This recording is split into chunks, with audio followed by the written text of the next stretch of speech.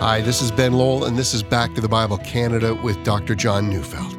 Well, today we continue our series, A New Nation. So let's turn in our Bibles to Genesis chapter 49, verses 13 to 28, as Dr. Neufeld brings us a message entitled, Suitable Blessings.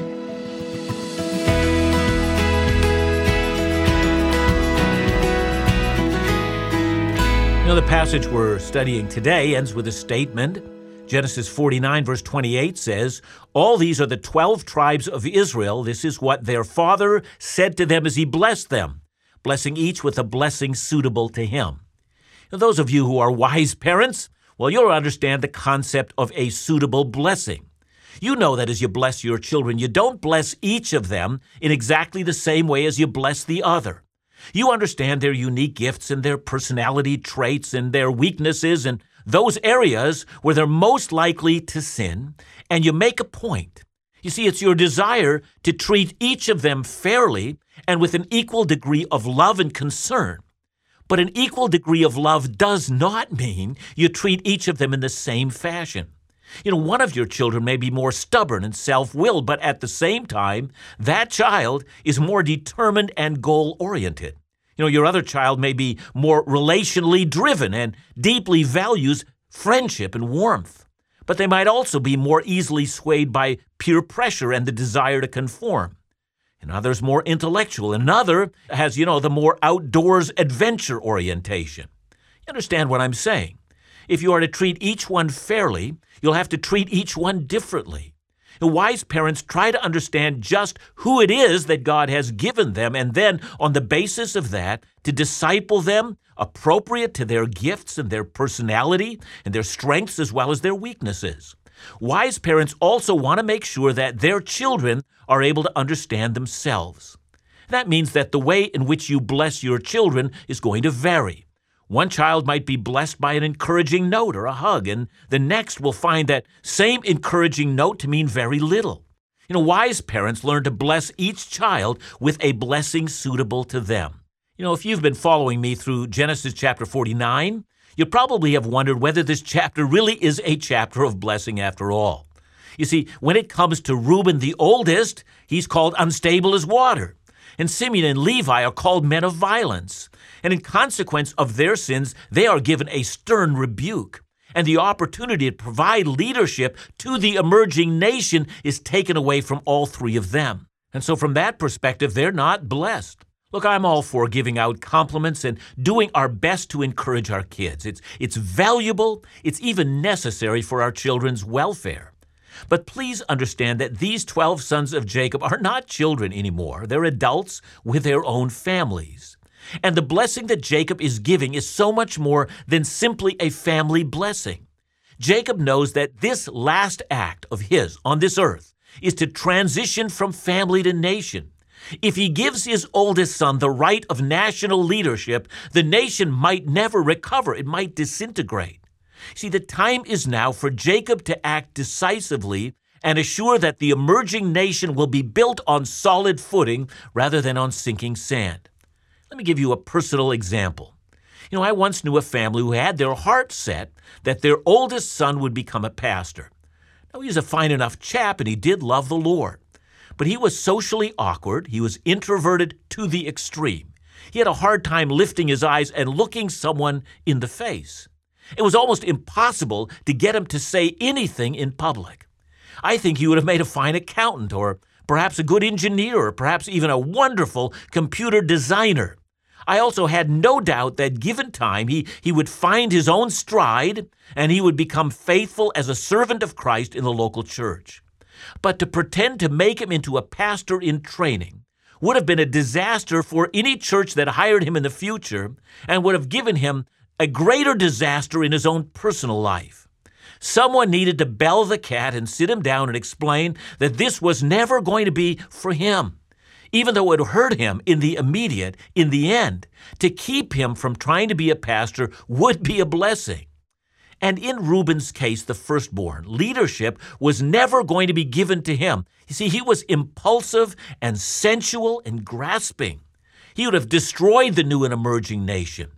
Jacob is, in fact, blessing him by confronting him with himself and withdrawing the leadership from him.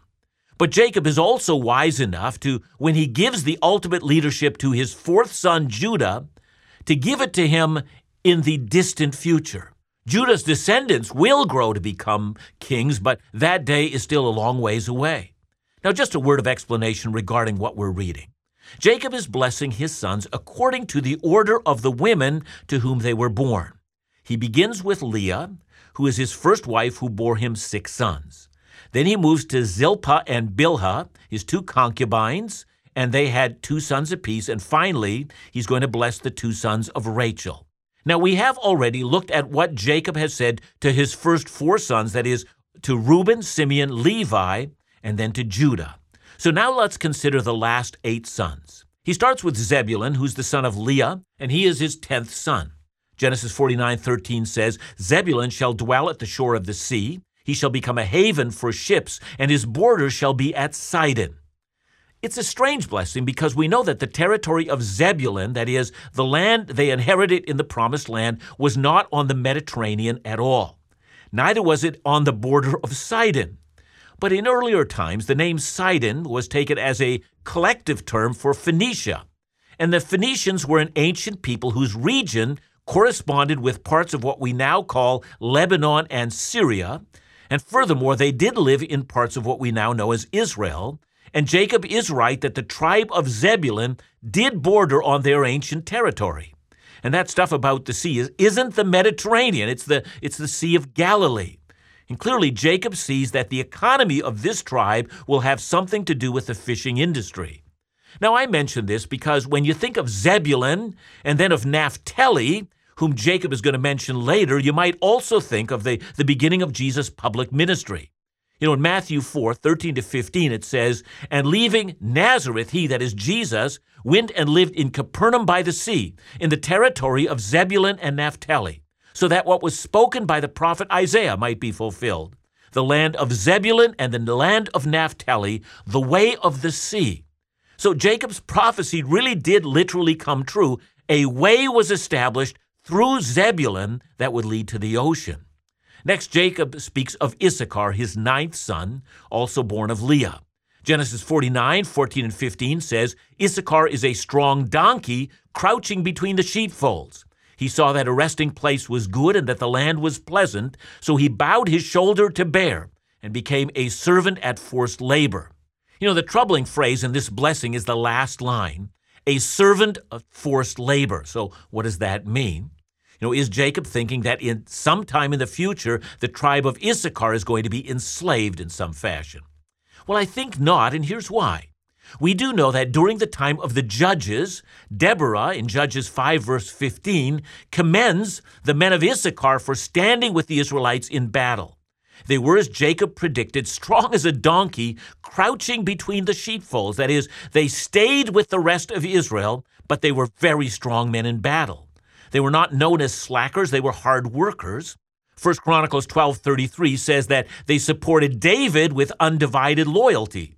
When later King Hezekiah called on the nation for renewal and revival, 2 Chronicles 30:10 says that Issachar humbled themselves, traveled to Jerusalem. See, there's no record of them being enslaved, at least not until the Assyrian invasion. And a great many Hebrew scholars translate that phrase, forced labor, to mean a laboring worker, a never tiring servant of the people of God, not of slaves, but hard workers. And I might say, what a blessing. Issachar is not the tribe of leaders, but they are the people to be counted on when the going gets tough. You know, I've personally known many people just like that. They may not be the preachers or the elders, but when everyone else is complaining or saying things can't be done, these, what I call Issachar types, just put their heads down and they serve and they work and they get things done. I mean, what a blessing they are. And then Jacob moves to Dan, his son from Bilhah, who was Rachel's servant. Genesis 49:16-18 says, Dan shall judge his people as one of the tribes of Israel. Dan shall be a serpent in the way, a viper in the path that bites the horse's heel so that his riders fall backwards. I wait for your salvation, O Lord. It's hard when reading this to determine whether Jacob is commending Dan. Is he doing that? Or does he see trouble along the way? And I mention this because when Israel as a nation split into two, the tribe of Dan would give leadership in building a great pagan temple and then enticing Israel towards idolatry. Indeed, the later prophet Amos would include Dan in his list of the famous idolaters. Is Jacob saying that Dan is like a serpent, like Satan, for instance? Or is this a form of a blessing? Which is it?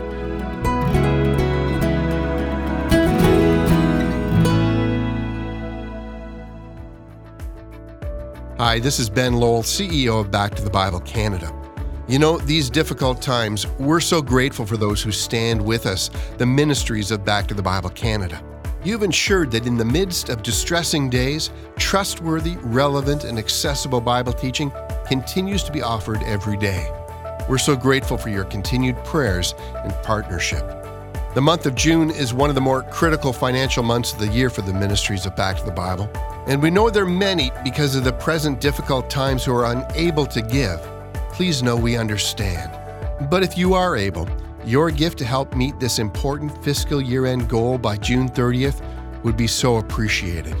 And remember, the ministry has been blessed this month to receive a $95,000 match pledge. So for every dollar you give, that gift is doubled up to $95,000. To offer a gift this month, call us, would you, at 1-800-663-2425 or give securely online at backtothebible.ca.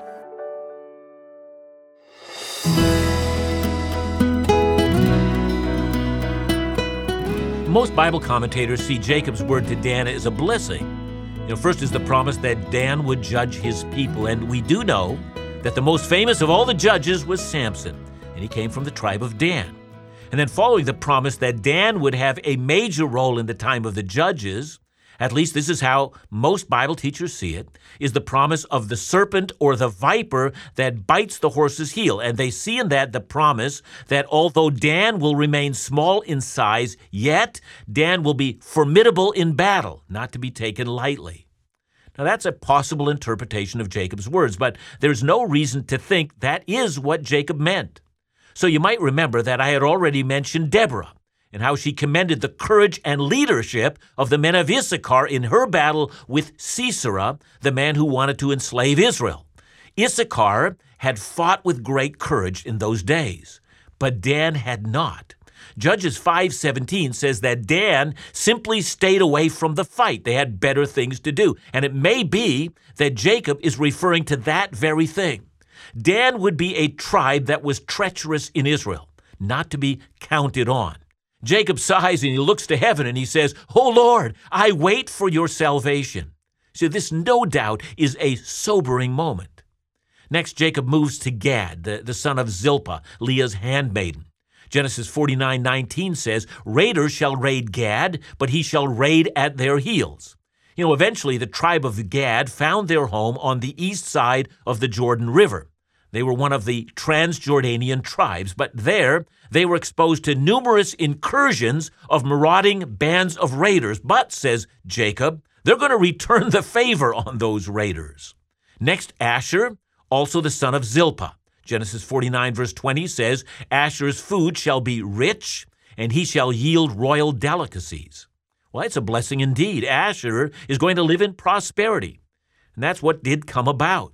The land Asher inherited was a land overlooking the Mediterranean. It was great farmland. It had very fruitful hills. But because the tribe of Asher had direct access to the ocean, they were able to add to their riches through their trade from the ocean. One note about Asher. You might remember that when Mary and Joseph first brought baby Jesus to be presented to the Lord in the temple in Jerusalem, there was a prophetess there. She was an 84-year-old widow, and she began to speak about the future of Jesus and all who are awaiting the redemption of Jerusalem. That woman's name was Anna, and Luke tells us that she was from the tribe of Asher. And so in some fashion, the Lord continued to maintain his faithful people in that tribe, giving them also a dimension of spiritual riches. Well, next blessing is to Naphtali. This is the son of Bilhah. Genesis 49:21 says, Naphtali is a doe let loose that bears beautiful fawns. So the blessing is simple. Naphtali is going to be a productive people living on a productive land, giving birth to children, or a tribe that has a future. And so Jacob has finished blessing his 10 sons. The last 2 are his youngest 2. They are both the children of Rachel, the woman whom he loved. The largest blessing is reserved for Joseph, the man who was prophesied to lead the new nation, the man who had already served to save the family of Israel from certain death. Genesis 49, verses 22 to 26. Joseph is a fruitful bough by a spring. His branches run over the wall. The archers bitterly attacked him, shot at him, and harassed him severely, yet his bow remained unmoved. His arms were made agile by the hands of the mighty one of Jacob. From there is the shepherd, the stone of Israel. By the God of your father, who will help you, by the Almighty, who will bless you with a blessing of heaven above, blessings of the deep that crouches beneath, blessings of the breasts and of the womb. The blessings of your father are mighty beyond the blessings of my parents, up to the bounties of the everlasting hills. May they be on the head of Joseph and on the brow of him who was set apart from his brothers.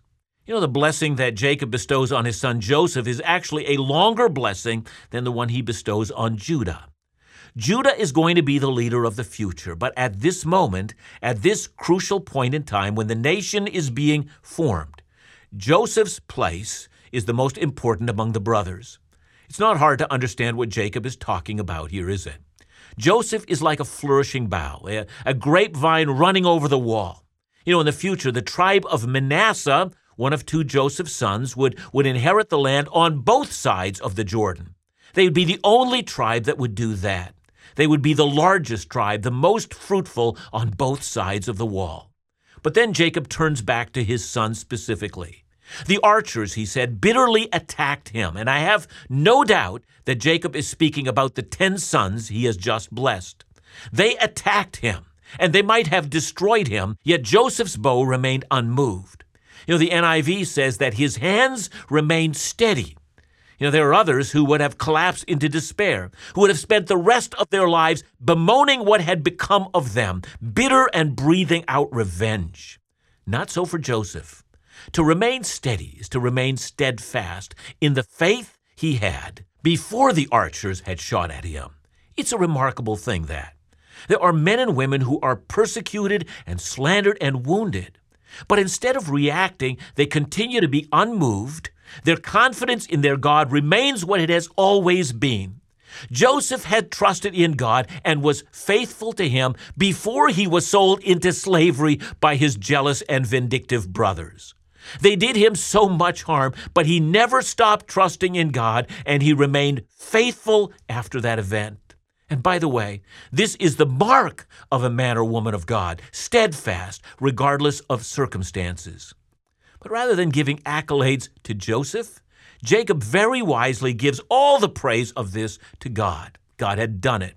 Joseph's arms were made agile by the mighty one of Jacob. Jacob is saying, my God gave you the strength to remain steadfast. It's a testimony of how well his God dealt with his son. You, more than your brothers, inherit the blessing of Abraham, Isaac, and Jacob. Abraham was told that through him a blessing would come to the world, and indeed it's already happened in you. You, my son, have blessed the world through your handling of the grain supplies when the world was starving. And then after calling God in verse 25, the God of your father, that is, the God of Jacob, he then calls God Shaddai, the mighty one, the one who has all the power to accomplish what he wills. Our translation simply says, Almighty. Well, now, since we know that nothing is too hard for God, notice also what Jacob calls God. He calls him the shepherd. It was always his hand that led you, my son Joseph, even when you went as a slave to Egypt. And then Jacob calls God the stone or the rock of Israel. God is not only a solid place on which to stand, he's also the stone on which the entire nation will be built. You know, it's fascinating for me to think of how similar Joseph is to Jesus. I mean, think of what Peter said of him in Acts 4:10-12. Let it be known to all of you and to all the people of Israel that by the name of Jesus Christ of Nazareth, whom you crucified, whom God raised from the dead, by him this man stands before you well. This Jesus is the stone that was rejected by you, the builders, which has become the cornerstone, and there is salvation in no one else, for there is no other name under heaven given among men by which we must be saved. Yeah? We're all like Joseph's brothers. We bitterly attacked Jesus, and we all participated in nailing him to a cross. And yet he's the stone that the builders rejected and has become the cornerstone. He who was despised by men and was thrown away has become the only source of salvation for the world. And that's what Joseph became to his brothers. He was a type of Christ. With that, Jacob has one more blessing, and it's in Genesis 49:27. Benjamin is a ravenous wolf, in the morning devouring the prey, and at the evening dividing the spoil. Basically, Jacob predicts that even though Benjamin is the youngest, his aggression would be equal to that of his brothers. No, Benjamin is not set apart. Only Judah and Joseph are given a special place. I began by saying that a wise parent knows their children well. I also began by saying that this is more than the story of a wise parent. This is a story of how a nation was born, and this is the story of the redemption of the world. Our Heavenly Father, God, is a wise parent to all of us. He knows that none of us can be trusted with the leadership of the world, and therefore He has entrusted His firstborn, His Son Jesus, to be our Savior. He has come, and we rejected Him utterly, but Jesus has become the source of our salvation.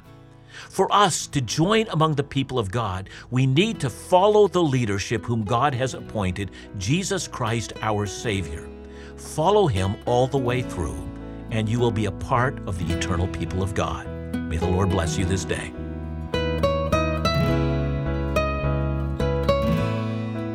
John, you can't help but think about the fact that the one who so much wrong was done to Joseph was also the one who provided salvation for those who treated him so harshly. Now there's an image of Christ. Yeah, it sure is, Ben. All that I can think of when I think of the death of our Savior is that it was my sins that laid Him there, that He also bore my sins along with every other. And the sins that I have to understand my sins. My sins are directed at God Himself. It's my rebellion against Him. It's my hatred of Him. And it's my hatred of Christ. There's an image, isn't it? He whom we hated, Him who we drove to the cross, Him who we would not receive as the earth's rightful ruler, is the one that has given us grace. Yeah, that's the image in Genesis, and that's the fruition in Jesus. Thanks so much, John. And remember to join us again tomorrow as we continue our series, A New Nation, right here on Back to the Bible Canada, where we teach the Bible.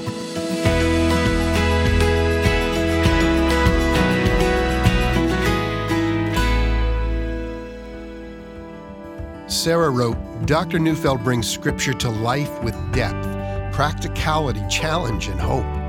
The world has changed. Technology has made everything closer. Ministries have changed, and yet Back to the Bible has remained constant in its values and teaching. You do a marvelous work, and I look forward to hearing you every day. Well, messages like this help us feel we're hitting the mark. And with God's blessing, people of every age and background are being impacted through faithful Bible teaching. Our special thanks to all those who listen and support the ministries of Back to the Bible Canada. So please continue to stand with us with your prayers and gifts, and Back to the Bible Canada will continue to do all it can to impact lives with the gospel. You can join us in this effort with your financial support by calling us at 1-800-663-2425 or by visiting backtothebible.ca.